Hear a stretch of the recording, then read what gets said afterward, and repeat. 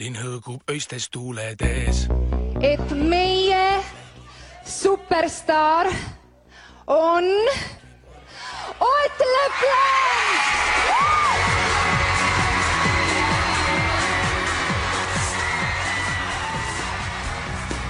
Kes magab kodus, kes on tööl. Näeb vuntsidega taksojuht, ootab kliendi meel on must, vaikselt kilu leiba sööb. Hello and welcome to Planet Money. I'm Chana Joffe-Walt. And I'm David Kestenbaum. Today is Tuesday, January 18th, and that was part of the finale of the show, Estonian Pop Idol. The title is actually Estonia is Looking for a Superstar. That's what you heard at the top. Today on the show, Estonia. This little country looks at the mess that is the euro, the very troubled currency of Europe. It looks at that and says, that looks awesome. Sign me up. Estonia just signed up. They just joined the euro. And strangely, this little country, little Estonia, is sort of a model for the other troubled countries that are already on the euro. We're going to get to that in a minute. First, our indicator. Today, it's not from Jacob Goldstein. He's on vacation, but from Adam Jacob Davidson. Hey, Chana, David. Hi.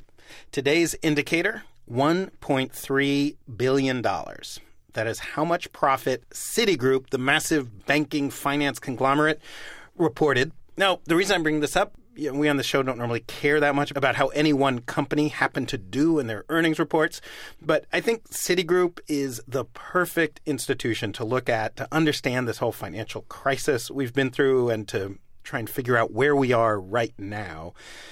I think most people felt in late 2008, early 2009 that Citigroup was basically a failed business. It was bankrupt. In any other time, it would just go away and die.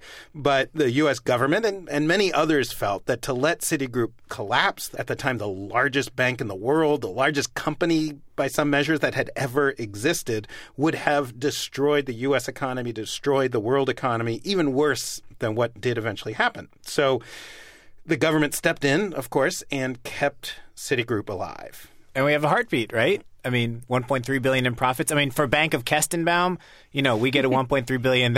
That's a really good year for us. But actually, I can't tell how good a year that is if you're as big as Citigroup.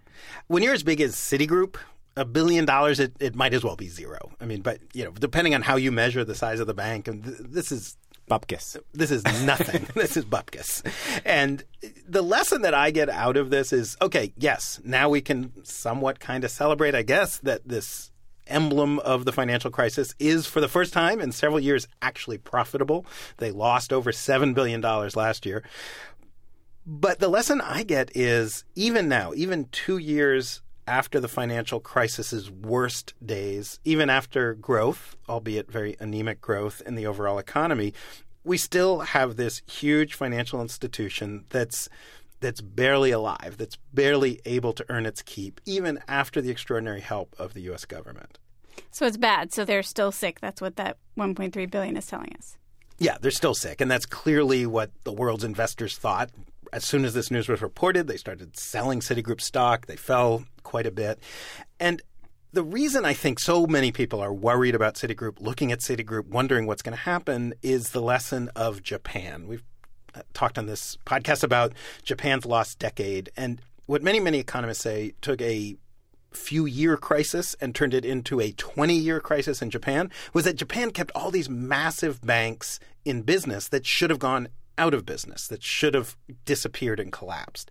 What we know, what there's pretty solid evidence of, is when a bank should collapse but is kept alive through government largesse, those banks tend to make much worse decisions. They make riskier decisions, stupider decisions. They add less to the economy. They don't help the economy be vibrant and healthy. And, well, I would guess a majority of people who looked at the situation 2 years ago thought, well, you can't let Citigroup collapse. Those same people now look at the situation and think, wow, it really, really is scary to have such a huge bank that's just barely trudging along. Even Citigroup's leaders told investors today, all those different things you want us to do to make us really start growing again, we're not going to be able to get to that for at least another year.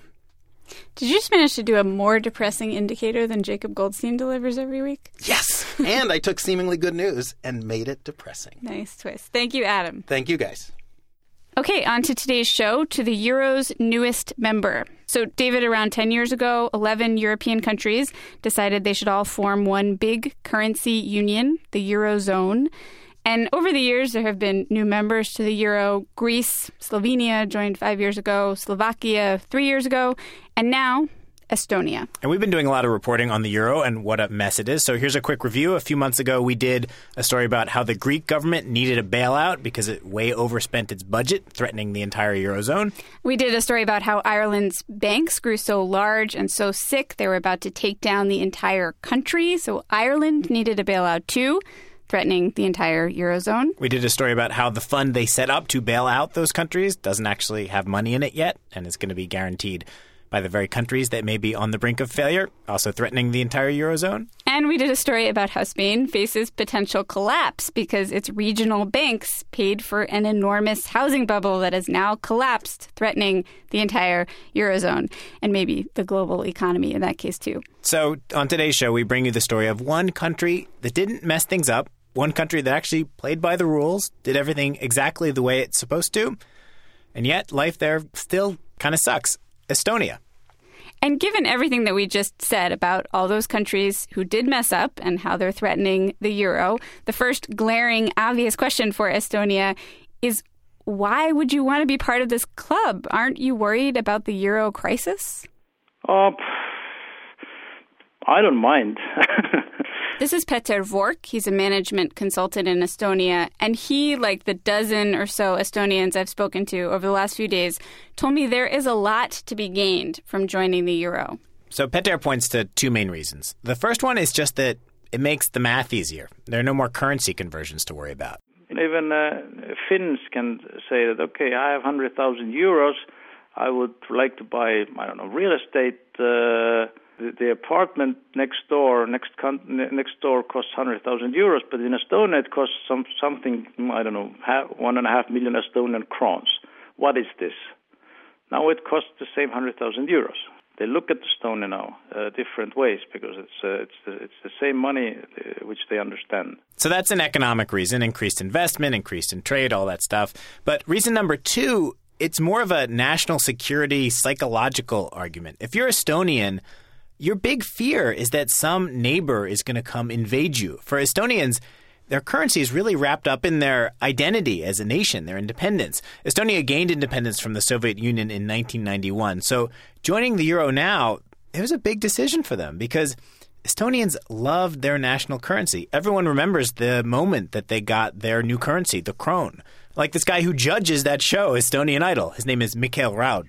They were our own money. I mean, that's probably the very moment when I realized that, hey, we are living in an independent country. The only money that I had seen in my life were, the Russian rubles, which cost nothing and, looked ugly and looked very Soviet and Bolshevik, This was what Estonians had. There weren't flags flying everywhere immediately after they got their independence, but money, the actual currency, was this everyday symbol that things were now different. So why would they be willing to give it up now? Well, the reason they valued it was because it was a symbol of their independence, and they figured that joining the euro, that's going to help them stay independent. They figure if someone attacks them, the euro countries are going to back them up. We didn't choose to become part of the Soviet Union. This time you wanted to actually choose the union for yourself. Yes. Well, given our history, we tend to be invaded a lot. Oh, we should introduce this guy to you. He's actually pretty important. My name is Toomas Ilves, and I'm president of Estonia. Yep, that is the president of Estonia. Estonia, population 1.3 million. That's about half the size of Brooklyn. The president actually grew up in New Jersey. So Estonia wanted to be part of the euro. They wanted to be part of this club. And in a lot of ways, when you look at Estonia, it's sort of a moral tale. Like the EU is filled with countries that did everything wrong, spent way more money than was coming in, made, promises to citizens and to the rest of Europe that they had no intention of keeping. But Estonia is the country that did everything right. It is the euro model student. And as is true with all model students in high school, they suffered mightily for it. They especially suffered during the global recession that we have all felt. But actually what we've all felt and what they're experiencing in Greece and Ireland right now, when you look at Estonia, that all looks like a cakewalk. So back in 2009, President Ilves, during the global recession, faced, the situation where money coming in from taxes was dwindling. The exact same situation governments all across the world were facing. The only difference? The response. First and foremost, we cut government expenditures, and that was done, again, mainly by cutting various programs, purchases, as well as cutting salaries. So my salary went down 10%, for example. All public employees except for teachers. The teachers didn't get a cut? No, they had their raise postponed. And what other stuff was cut? All kinds of road building projects, infrastructure projects in general, purchases of various goods, various things that the government had planned on buying. We put off those purchases. So you had less money coming in, and you decided, because you had less money coming in, that you should spend less money. Yes. And there you have the difference between Estonia and the rest of the countries on the euro. Estonia, for the past decade, has taken this approach. If there is no money coming in, then we don't have any money to spend, even if times are really bad. And Estonia did this because they were the Euro model student. The EU rules clearly say if you want to be in the club, you can't spend a lot more money than you have. Now, of course, other countries on the euro cheated, or at least didn't follow the rules. I'm not going to mention any names. Okay, I'll mention the names. Greece, Spain, Italy, Ireland, France. Yeah, basically everyone on the euro. But Estonia stuck to the rules. And in fact, right now, if the euro rules headmistress was looking at Estonia's work, they would get an A++++, virtually no debt, no deficit, better than every other country on the euro right now. But if this is the model of what every country should do, it was extremely, extremely painful. Those Estonian government cuts added up to 9% of GDP, and the country's economy, it shrank. It shrank dramatically. In 2009, GDP went down by 13.9%. That means the economy shrank by 13.9%. I mean, imagine what that feels like. That year, the U.S. GDP dropped by 2.6%, and that was considered a really bad year. And the U.S. government responded by trying to give the economy a boost by borrowing money and boosting spending. Estonia, though, the model student trying to follow the rules, did exactly the opposite.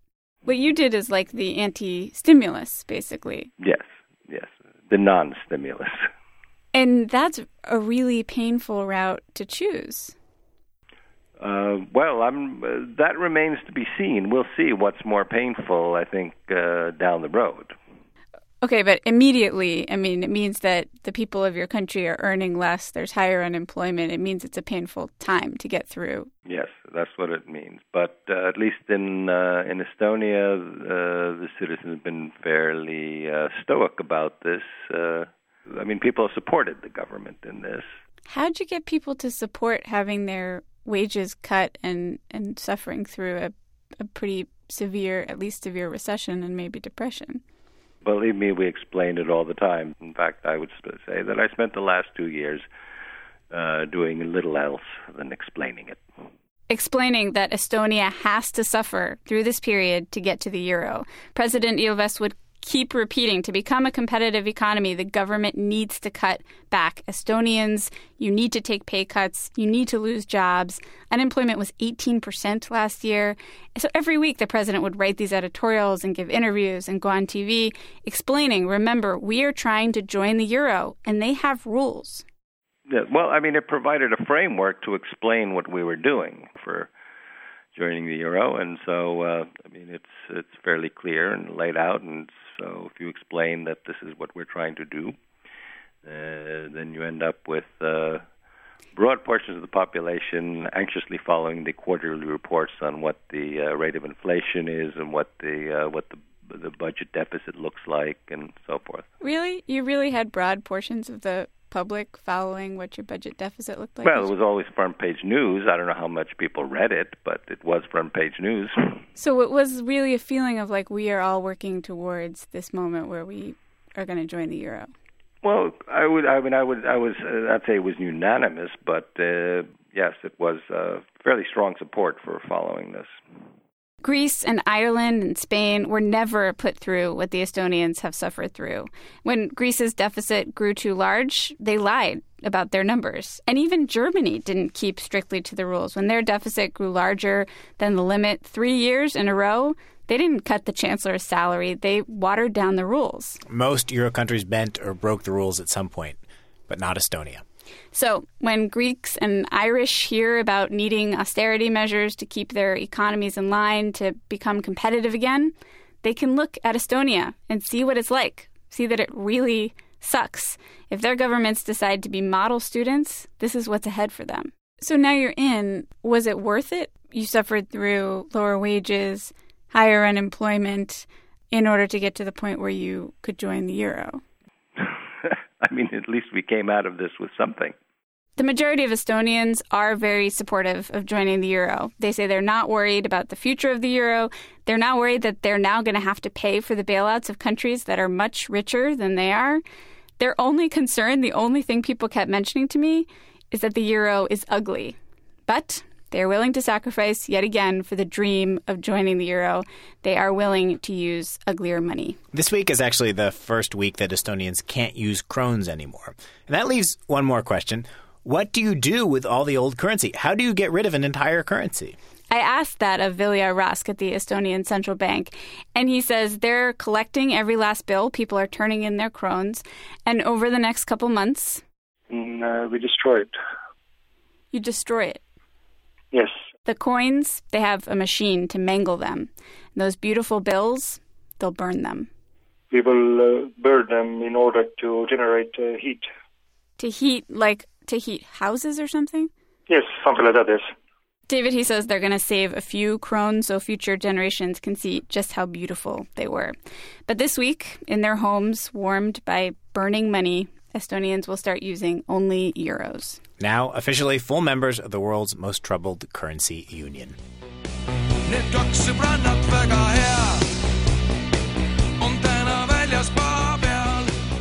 That's it for us today. We are going to post a graph on our blog where you can see how the crisis in Greece and Ireland and Spain compares to the everyday reality of life in Estonia. You can see exactly why from where Estonia sits now. The euro crisis looks like a pretty good deal.